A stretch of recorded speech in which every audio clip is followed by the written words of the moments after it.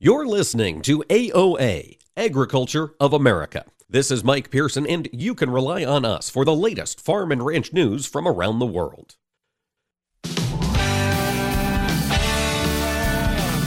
Informing America's farmers and ranchers. This is AOA, produced by the American Ag Radio Network. Now, here's your host, Mike Pearson.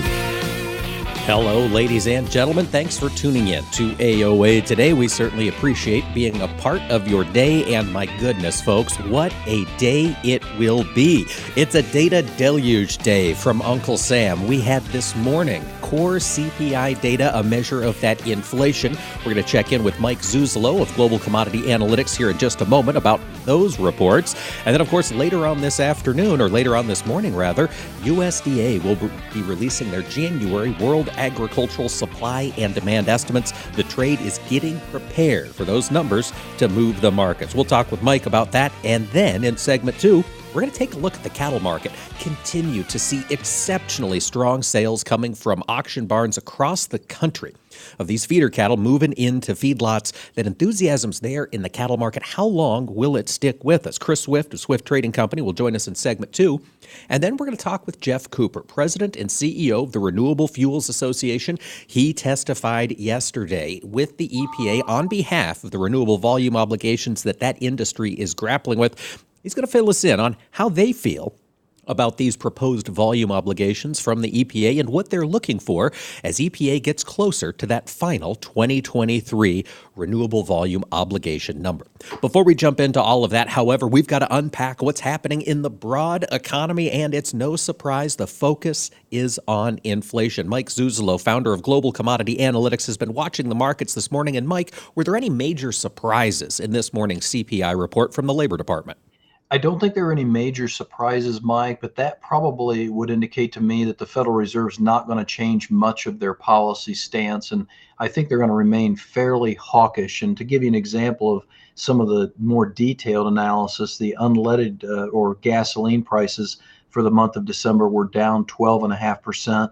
But egg prices were up over 11%. So we're starting to see more of a split in terms of what is remaining inflated, and it's drawing more into a category or a column of supply related problems. And so their blunt instrument of raising interest rates and using monetary policy is helping on the demand side cut demand back, but with supply issues they can't really do much about that. And so they're kind of in a tough spot, if you ask me, especially with this Asian market rallying this week. I don't think they're going to change their stance much. And I think they're probably going to remain hawkish and keep on the rate path increase and probably not neutralize until we get closer to March.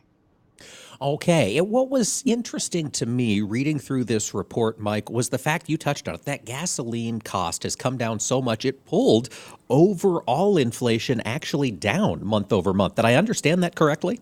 Yeah, that's an excellent point. And, this is where the 4-week implied demand numbers that we get every week from the Department of Energy, along with all of our ethanol numbers and unleaded gas stocks numbers, continue to support the idea that we're down about 5.5% to 6.5% on a 4-week implied demand basis for both unleaded and distillate fuels, your diesel and heating oil. So that high price has been cured with high prices. And so I think that's where most of the heavy lifting of Fed policy has been done. It's going to be difficult for them to do much in terms of cooling off a 6.5% year over year CPI inflation number, even though that was the smallest increase since October of 2021. Mike, that 6.5% annual CPI number, I've spoken with a lot of economists who have said that in order to get inflation to come down, we've got to have that Fed rate over that rate of inflation. The Fed's talking about 5%. Is that going to get the job done, in your opinion?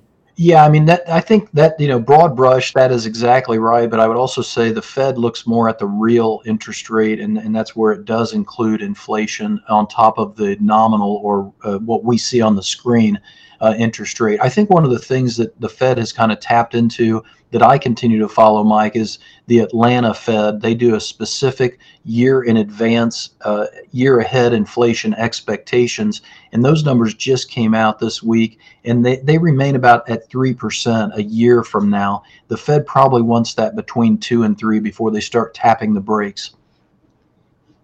All right, 2 to 3%. We've still got a ways to go. And Mike, I understand one of the things the Fed is keeping an eagle eye on this year is labor. We also had some jobs data come out this morning. Anything surprising on that front? I think it cooled the jets of the dollar break and the crude oil rally. And I think that's really what I look at the end of the day, obviously at the end of this week and the end of this month, is do we get above $80 crude oil markets? Do we get below a 102 US dollar market? Those are major resistance and support levels that would take out, support resistance for going back 1 to 2 years, Mike. So the labor numbers did come in. Initial unemployment claims came in lower by about 10,000. That doesn't seem like a lot, but the trade estimates were 215, actual 205. I think the Fed will look at that. I'm really glad you mentioned the dollar value there because I hadn't looked. We are seeing it drop today. 102.7 is where we're at today. Mike, if we get below that 102 number, would that be a signal to the investment houses to put some more non-commercial money into the ags? Yeah, I think it would be a tailwind for the index funds. Exactly right. And I think this goes along with the idea if we go below 102 in the US dollar, that takes you below a trend line that was based off the 2020 lows. And so that really does suggest that at least your strength in the dollar is going to be really mitigated at that point. And that's where it goes back to the Asian rally along with lower dollar values. I think that would attract some commodity money. This Asian rally that we're watching, Mike, is it still developing or is COVID starting to slow down the economy of China? No, it's still developing. I think the Lunar New Year is going to be a terrific hurdle for us to go get above as far as bullishness in Asia, Mike. We're at about a 6-month high in the Hong Kong equity index, the Hang Seng. I think that's the thing to be watching here as we get into Lunar New Year, along with that offshore Chinese yuan. That is also up around a 6-month high right now. Mike, we're seeing the U.S. federal government pursue lots of action to combat inflation. Are we hearing similar stories in China? Is that a concern in that country yet? I don't think it is. In fact, the Chinese data came out and their producer prices continue to show, be in the red at this point. Their CPI is plus 1.8 year over year. Their PPI is a negative 0.7% year over year. Until you get those producer prices rolling higher, I think your consumer prices are going to stay very locked in, especially with the COVID wave they're having. Indeed, they are. Mike, thinking of China, have they made any additional purchases from South America, either of corn or beans this week? Well, I haven't seen anything on either. I think the market has been really focused upon the Mexican business, but I haven't seen much come out of China at this point, Mike. And I think that's where the weekly export sales, with all the data that's come out, haven't really looked at that in too much detail yet this morning. There is a lot to digest this Thursday, so much coming. We'll be watching for that supply and demand estimate report a little bit later on this morning from the USDA. Mike, I know you've probably got a lot of work to do to prepare for that release. Thanks for joining us today. Always appreciate your insight on these market issues. Mike, thanks for having me. And folks, stay with us when AOA returns. We're going to look into this fire cattle market with Chris Swift of the Swift Trading Company. So stay with us. We'll be back in just a bit with more AOA.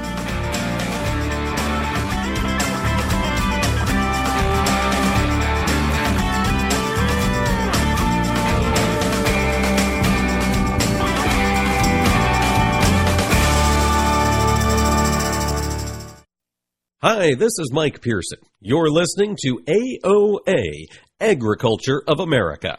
Don't go away, more AOA coming right up.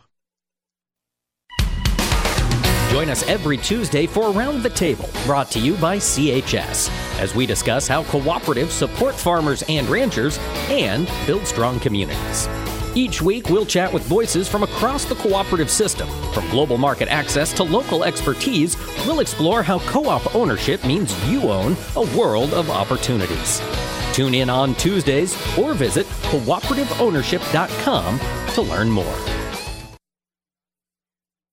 Each season, farmers put it all on the line. So it's just good business to get every advantage you can. That's why the Roundup Ready Extend crop system created the Spray Early Weed Control Guarantee. When you spray before or at planting, you can give yourself a season-long advantage over weeds, and it can help boost your yield potential.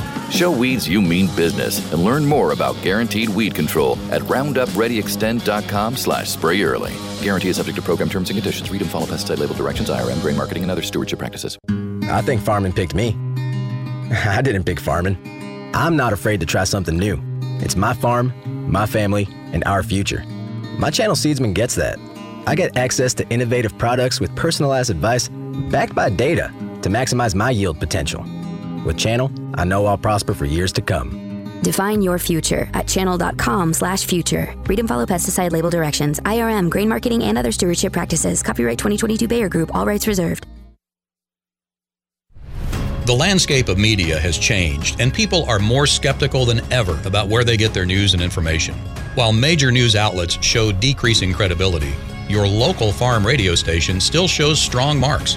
In a recent survey, farmers rated information from their farm broadcasters as almost twice as reliable as major news outlets. Farm radio continues to be transparent, honest, and trustworthy.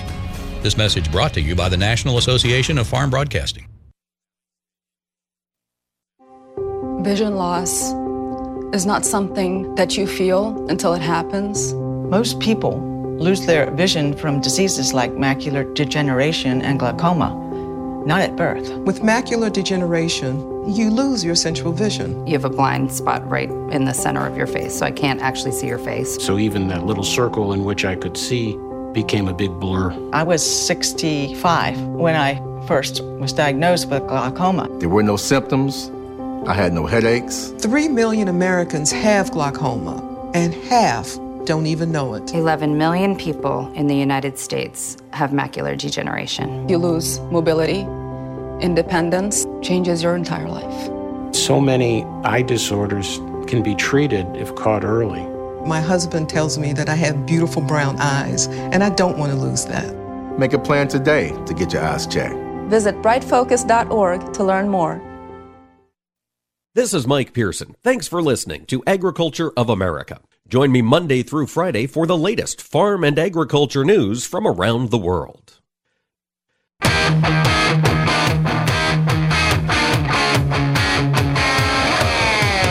Keeping America's farmers and ranchers informed on AOA. Now back to Mike Pearson. Welcome back, ladies and gentlemen, to AOA. We're going to be talking cattle with Chris Swift, the Swift Trading Company, here in just a moment. But before we get into that, we're seeing some other news in the beef and cattle space. Notably, this ties back to some of the funds that were released during the COVID pandemic, back when that first got started. And it comes down to federal money going to JBS, the large packing house based in Brazil.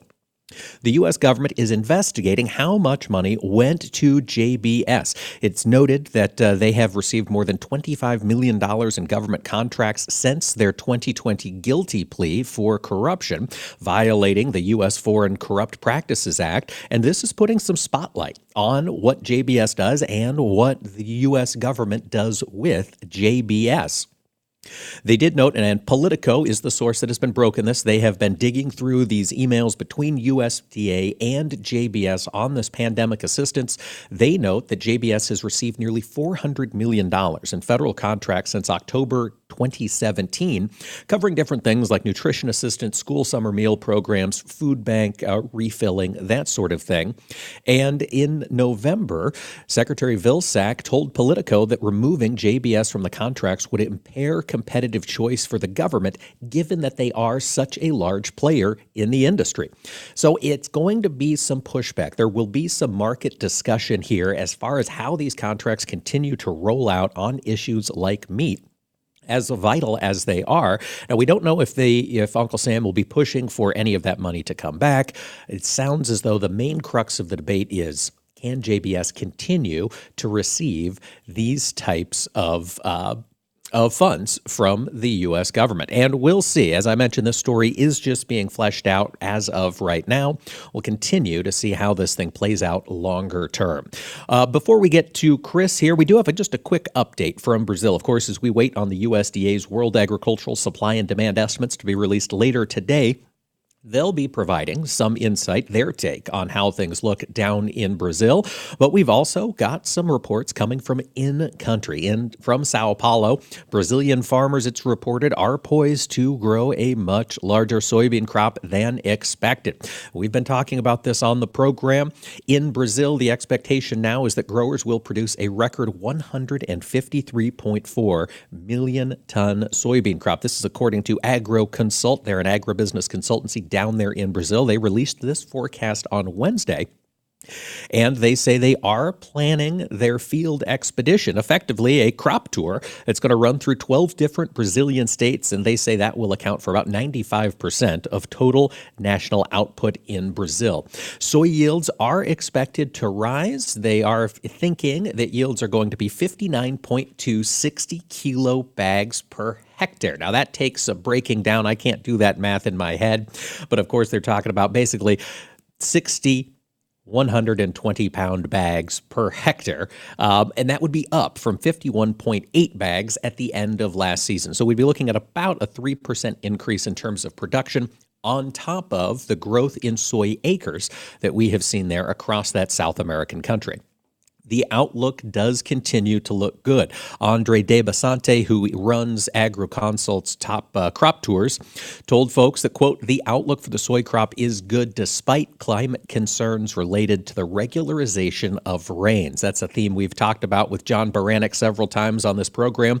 This is the rainy season for Brazil. They are trying to capture as much moisture as they possibly can so they can have enough gas in the tank, so to speak, to get that second crop, Safrinha corn, all the way to the finish line. Some interesting other news that we are keeping an eye on. I did just want to make note of the fact that we do have some word here on the gas stove ban. I mentioned this a few days ago. It was a report from the Consumer Product Safety Administration that there was a recent study showing that gas stoves contributed particulates and pollution into the air of people's homes, could have exacerbated asthma, all of this different stuff. Richard Trumka Jr., head of the U.S. Consumer Product Safety Commission, said that banning gas stoves was on the table. Mentioned that earlier this week. There has since been a phenomenal amount of pushback to this idea. There have been numerous scientists going over the study that Trumka has used to say that we need to ban gas stoves. And what they found is perhaps some shoddy science at hand there. As of right now, gas stoves are used in about 40% of American households. So the idea that we're just going to rip them out all of a sudden does seem a little bit far-fetched. This pushback is going to continue. They do say, the Consumer Product Safety Commission says they are going to continue to look, but they, quote, called it a hidden hazard in homes. And Trumka mentioned, quote, any option is on the table. If products can't be made safe, then they should be banned, end quote. Lots of different organizations are pushing back on this. Of course, we've used gas stoves safely in kitchens across the world, around the world, for quite some time. So we'll continue to follow that as it gets a little closer.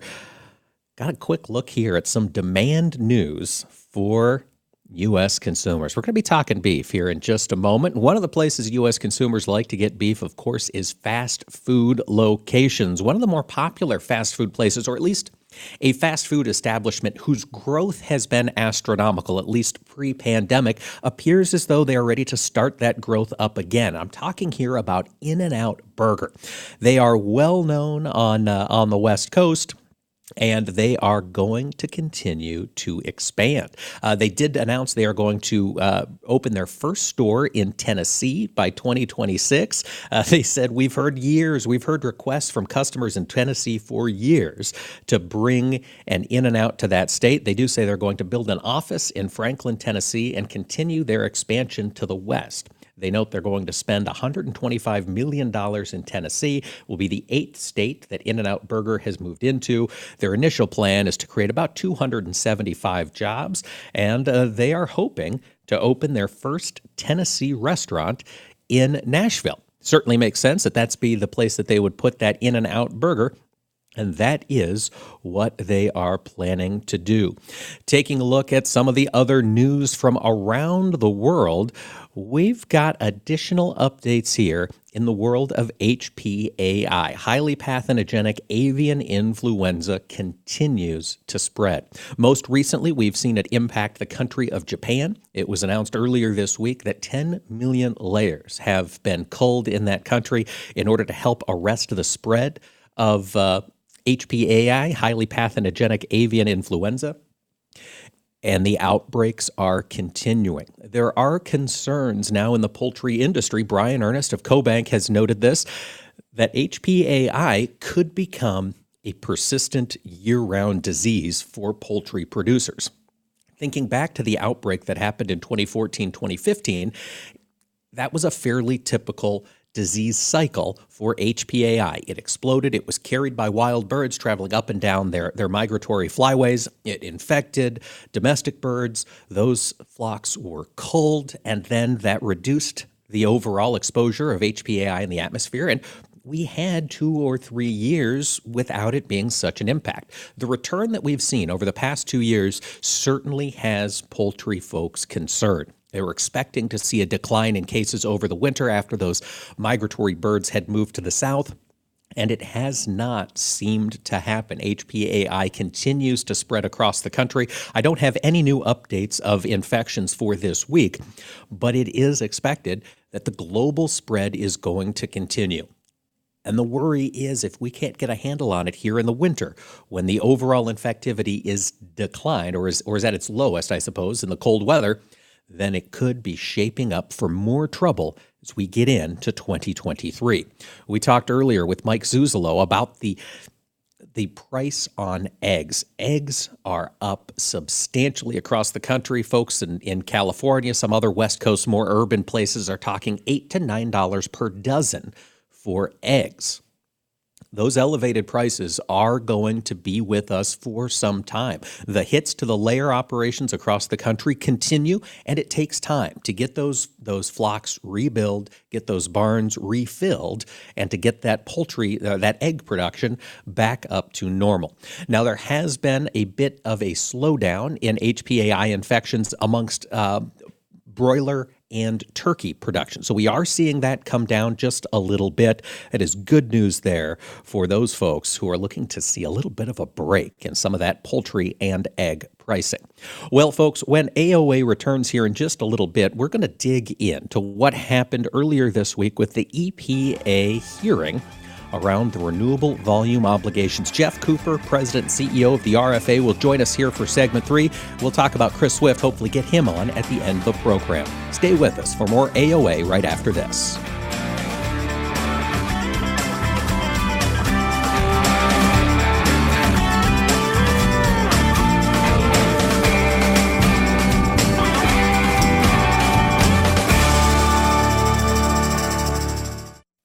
Hi, this is Mike Pearson. You're listening to AOA, Agriculture of America. Don't go away, more AOA coming right up.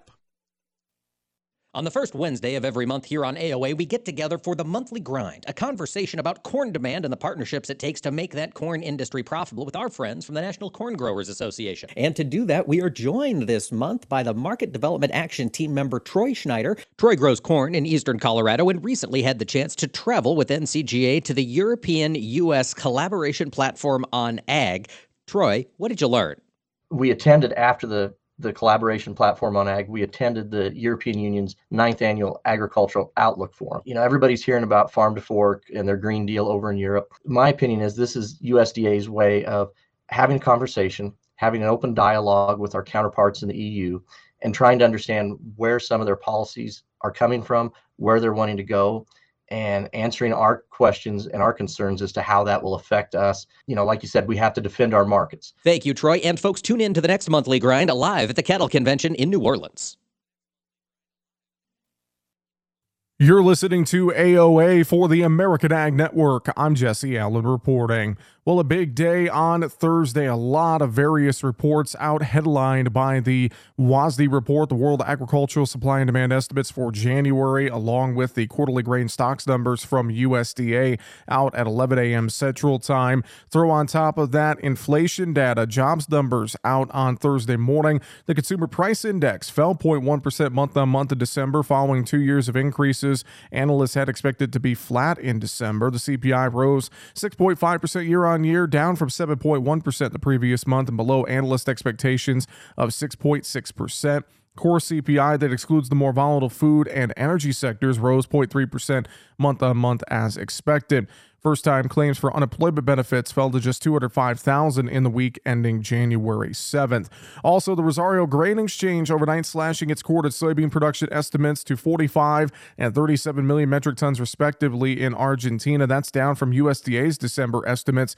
USDA will be updating its numbers again with the January WASDE. We're curious to see what they do with Argentina numbers. It'll be something that's one of the headline numbers that's going to be watched here out of the WASDE and quarterly grain stocks reports. Also watching the export side on corn. Will that be lowered due to lack of demand? That's something to keep an eye on also.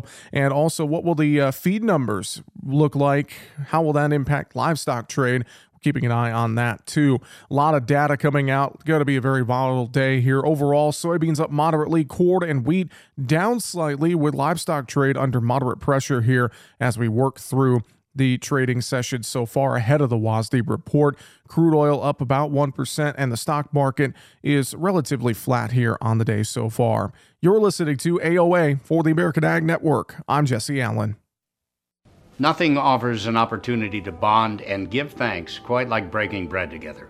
This is especially true as we welcome our troops back home and keep those who are still stationed overseas in our hearts. Hi, I'm Gary Sinise. Since 2011, the Gary Sinise Foundation's Serving Heroes program has shown gratitude to our nation's defenders and their families by serving up nearly 500,000 hearty classic American meals at travel hubs and military locations. And now, together with our friends at Bob Evans Farms and their Our Farm Salutes program, we will help to provide even more meals nationwide, offering our defenders a taste of home and the feeling of togetherness around the table. Help us show America's gratitude through food and fellowship. Look for the Bob Evans Our Farm Salutes purple packaging at your grocery store and visit ourfarmsalutes.com to learn more.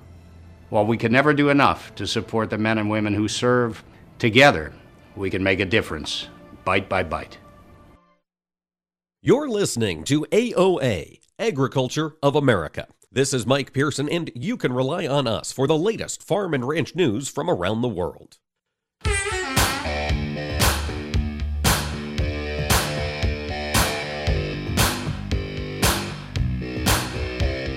Keeping America's farmers and ranchers informed on AOA. Now back to Mike Pearson.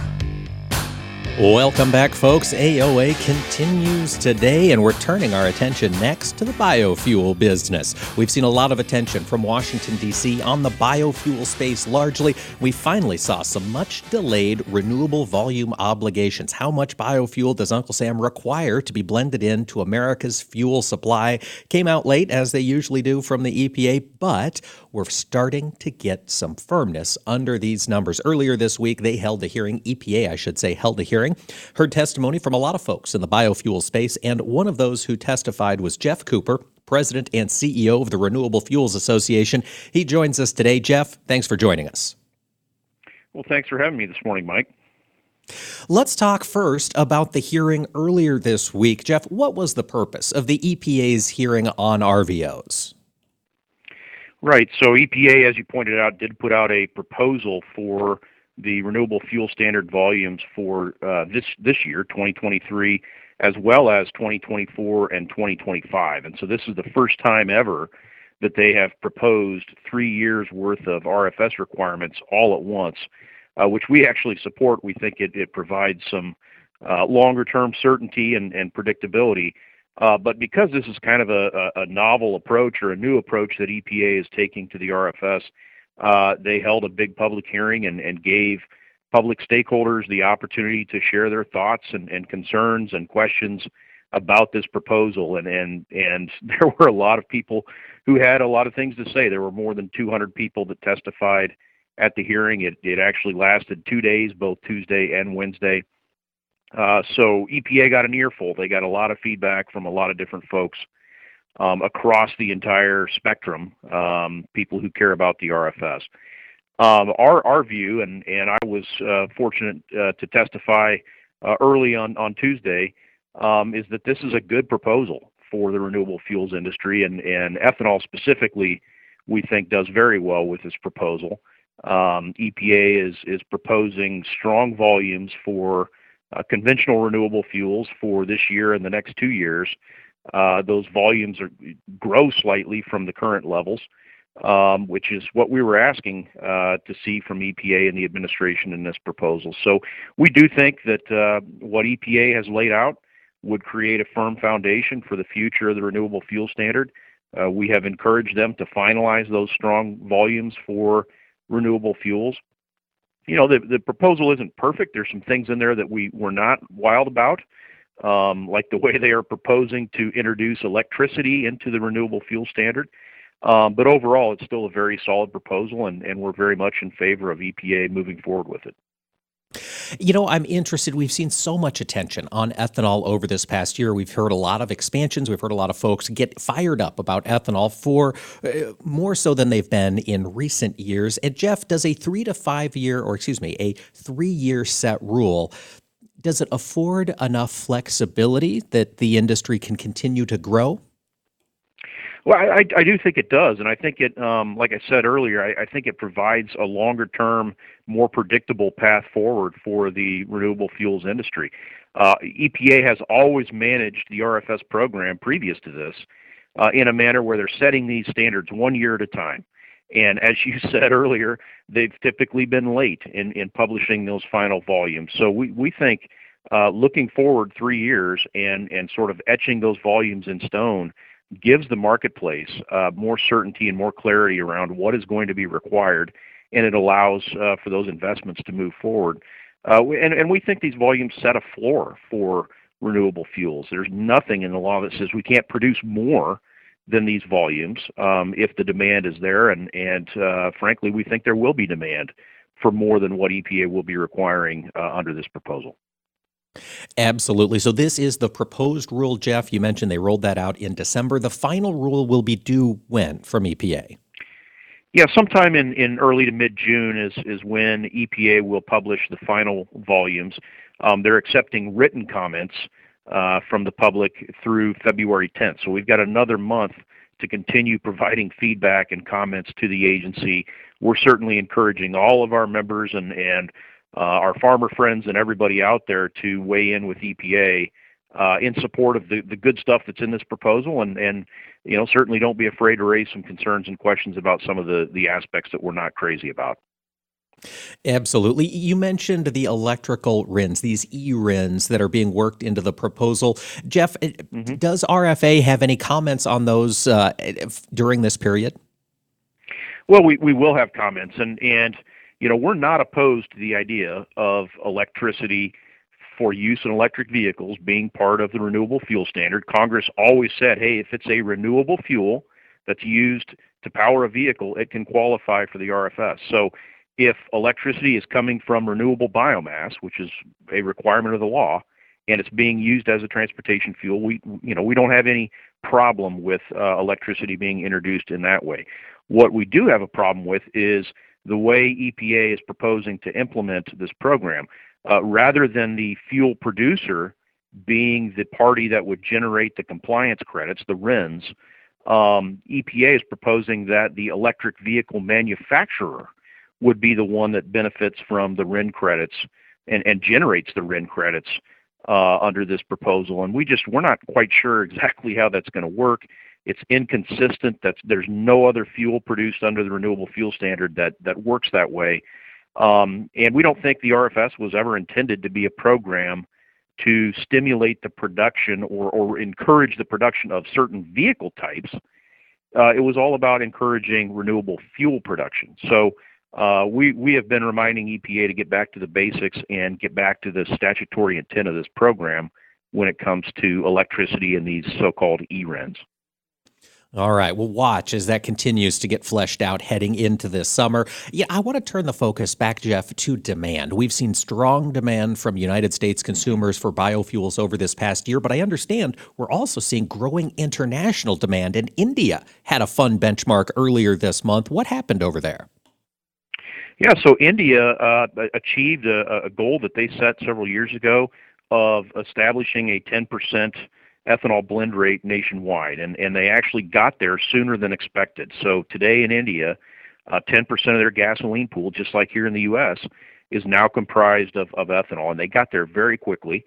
And now they've got a goal to get to 20% ethanol blends on average nationwide. And so India is making huge progress. They've gone all in on ethanol, which is great to see. They're adopting flex fuel vehicles. Really a strong push from the government behind ethanol in that country right now. And in fact, RFA has a couple staff members in India today as we speak, along with the U.S. Grains Council and some other delegates from the U.S. who are participating in a big auto show in New Delhi to really spread the good word about ethanol and share the experience that we've had here in the U.S. and frankly learn what's going on in India, because they are adopting some very progressive policies that are boosting the use of ethanol in that country. Now, in the case of India, Jeff, as their ethanol consumption grows, could they be buying some American ethanol, or do they look to establish an entirely domestic industry?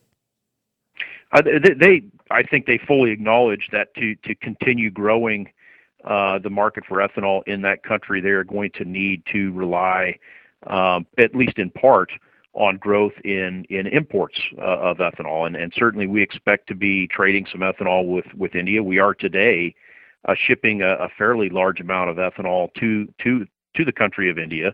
Much of that is being used for industrial applications. But there is a big market there, and I think they fully recognize that they are going to have to increase the amount of ethanol that they import if they're going to meet some of these, aggressive goals they have. Like I said, they're trying to get to 20% blends nationwide in the next several years, and that would certainly demand more ethanol than they're capable of producing domestically. All right, so they're going to have to turn to the world leader, which continues to be the United States. Jeff, in your conversation with ethanol producers around the country, as 2023 kicks off, how are they feeling about the business nature of ethanol looking out to this next year? Well, I'll say this. 2022 was a great year, I think, across the industry.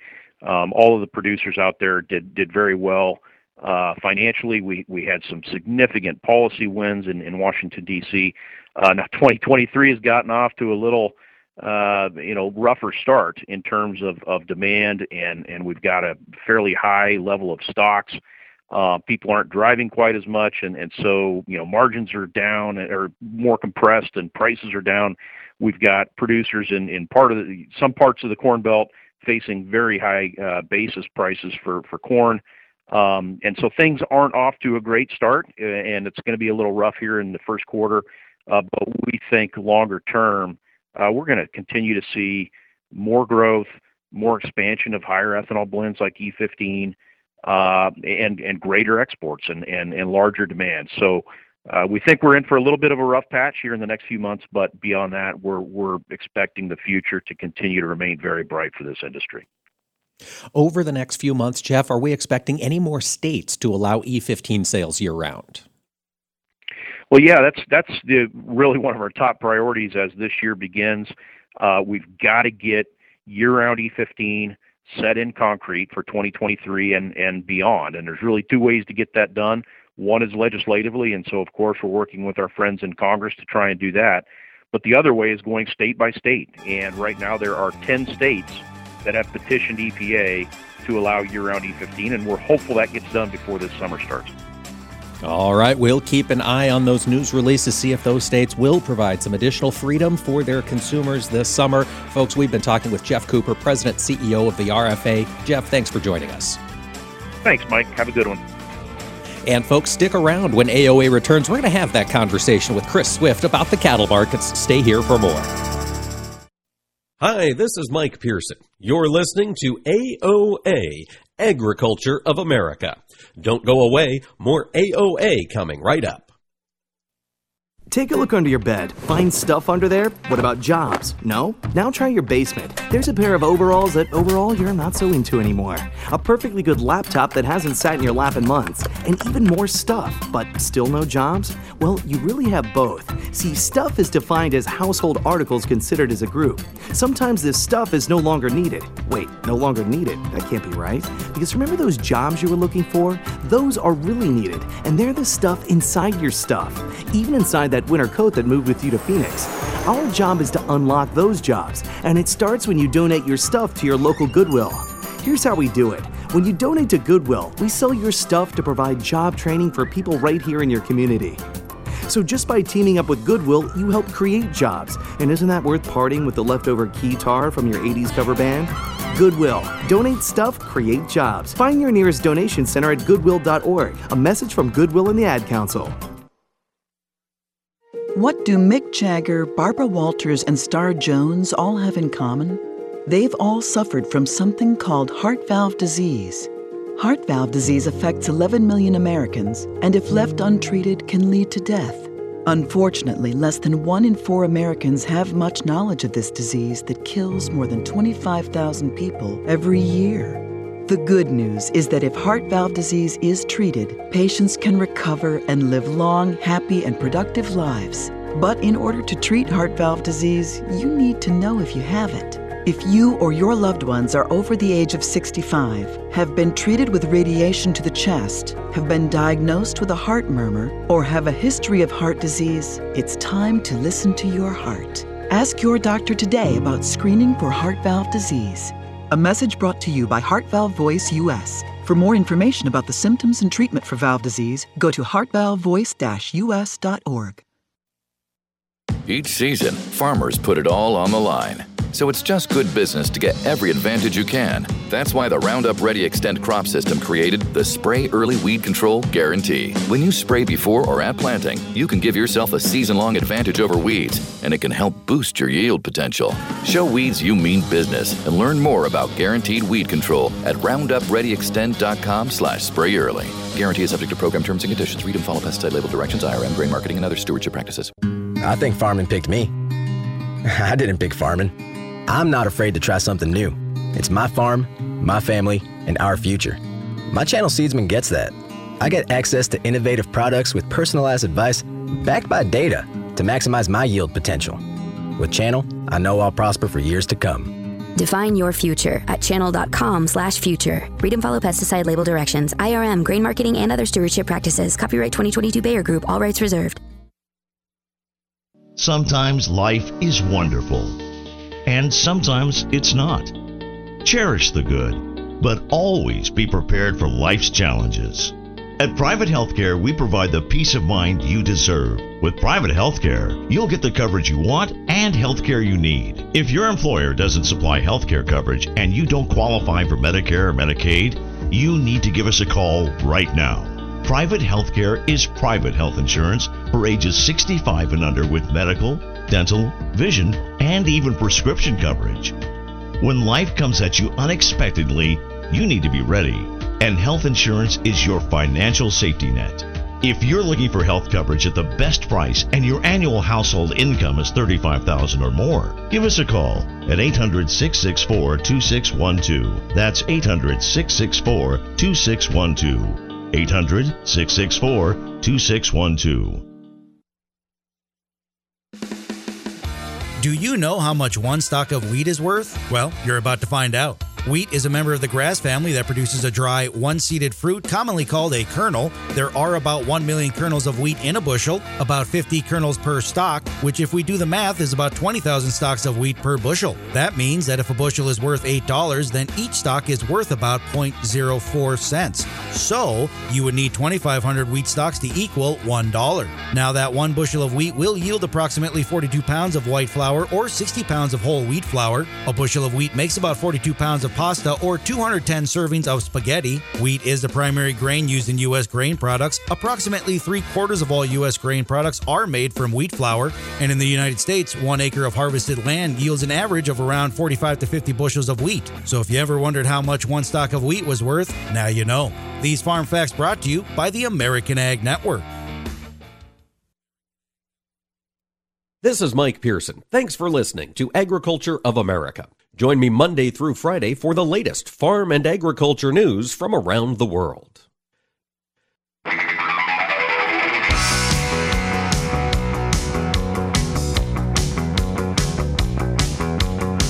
Keeping America's farmers and ranchers informed on AOA. Now back to Mike Pearson.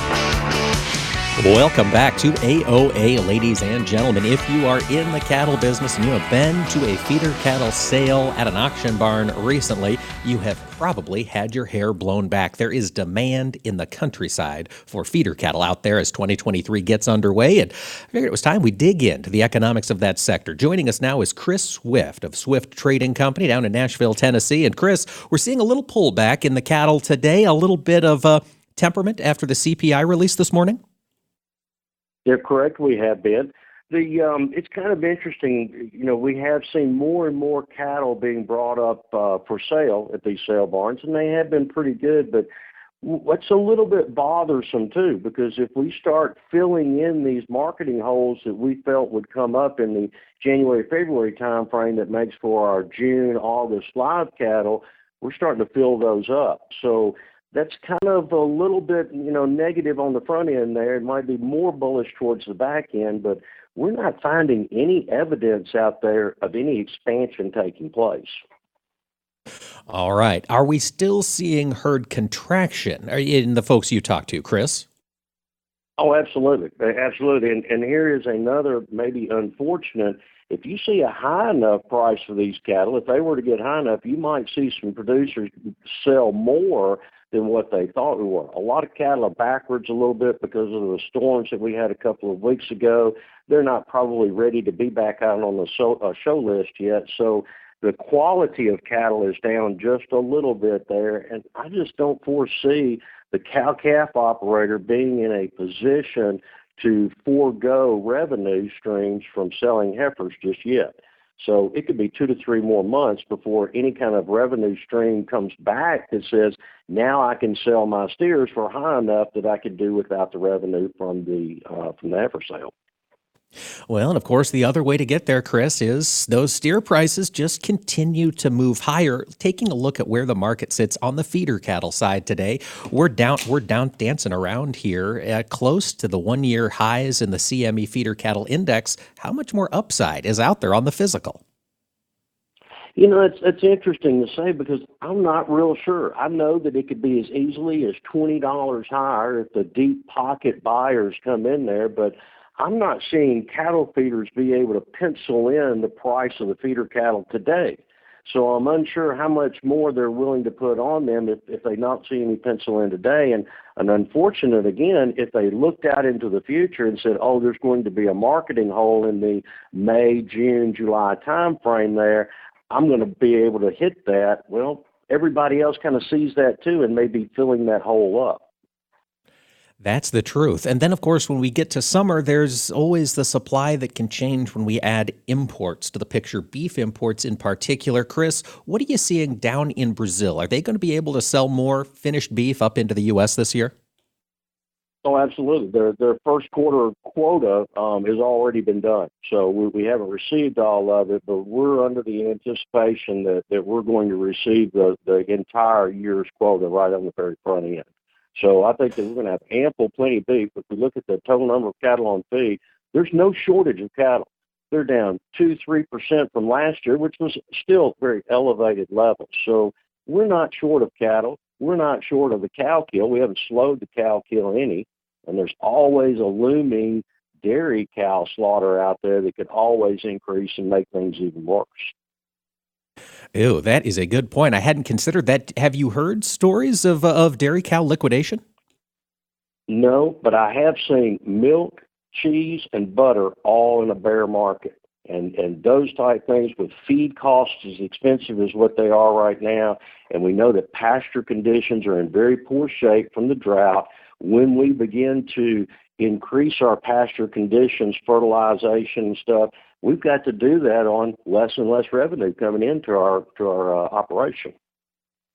That's true. And of course, that revenue all goes back to the final price of those fat animals. Chris, you mentioned we've got those marketing holes we're filling in for this summer. As you look at fat cattle prices later on in the year, third and fourth quarter 2023, is that optimism still there for profitability for cattle feeders? It will be if they do have some kind of expansion. If you do stop the liquidation, so let me rephrase that. You're not going to expand for a year and a half to 2 years. But what you could do is you could stop liquidation. I mean, slowing the cow slaughter, slowing the heifer replacement. And right now, I don't see where that's going to take place.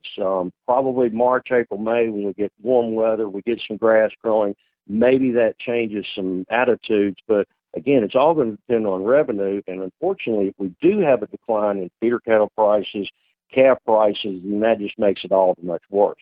Now we don't have any revenue streams, and we don't have any forethought of getting any higher prices into the future. Chris, I want to bring our attention back to the beef market. We saw that Choice Select spread go very wide immediately following Christmas. What has it done since then? How have the consumers been reacting to this beef out there in the marketplace? You know, I think we have lost a little bit of the beef demand, and that's primarily from the restaurant industry. Labor has been an issue in every industry that we have, and restaurants are no different.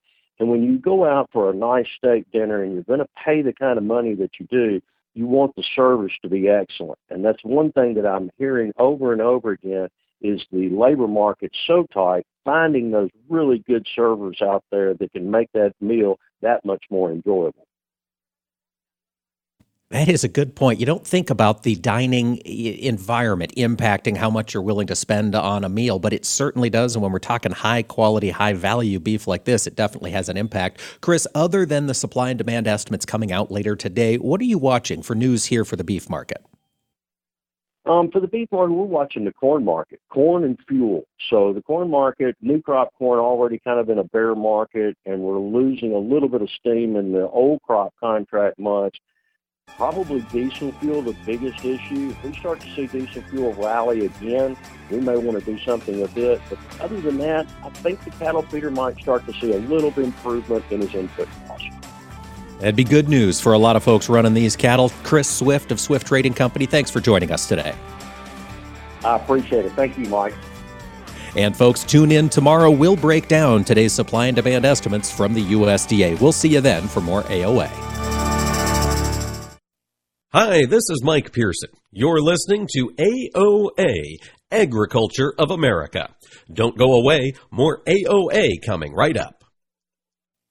On the first Wednesday of every month here on AOA, we get together for the Monthly Grind, a conversation about corn demand and the partnerships it takes to make that corn industry profitable with our friends from the National Corn Growers Association. And to do that, we are joined this month by the Market Development Action Team member Troy Schneider. Troy grows corn in eastern Colorado and recently had the chance to travel with NCGA to the European-U.S. Collaboration Platform on Ag. Troy, what did you learn? We attended after the Collaboration Platform on Ag, we attended the European Union's 9th Annual Agricultural Outlook Forum. You know, everybody's hearing about Farm to Fork and their Green Deal over in Europe. My opinion is this is USDA's way of having a conversation, having an open dialogue with our counterparts in the EU, and trying to understand where some of their policies are coming from, where they're wanting to go, and answering our questions and our concerns as to how that will affect us. You know, like you said, we have to defend our markets. Thank you, Troy. And folks, tune in to the next Monthly Grind live at the Cattle Convention in New Orleans. 54. So basically, it's too late to start saving for retirement, right? Not right. Starting to save, even in your 50s, can really make a difference. Well, right now, saving seems hard to wrap my head around. Plus, with the way this year's been going... Hey, listen, it's okay. You still got this. Just go to aceyourretirement.org. It's an online tool from AARP that can help you get your retirement savings on track no matter your age. It's free and only takes about 3 minutes. I like 3 minutes. Yeah, at aceyourretirement.org, you'll chat with Avo, the friendly digital retirement coach. Just answer a few questions and you'll get a personalized plan and tips to help boost your retirement savings. Tips that are easy to understand and tailored to your lifestyle. I like that too. Plus, it's sponsored by AARP, so you know they got your back. Just head to aceyourretirement.org and make your plan to start saving for retirement. Thanks. That's aceyourretirement.org. A message from AARP and the Ad Council.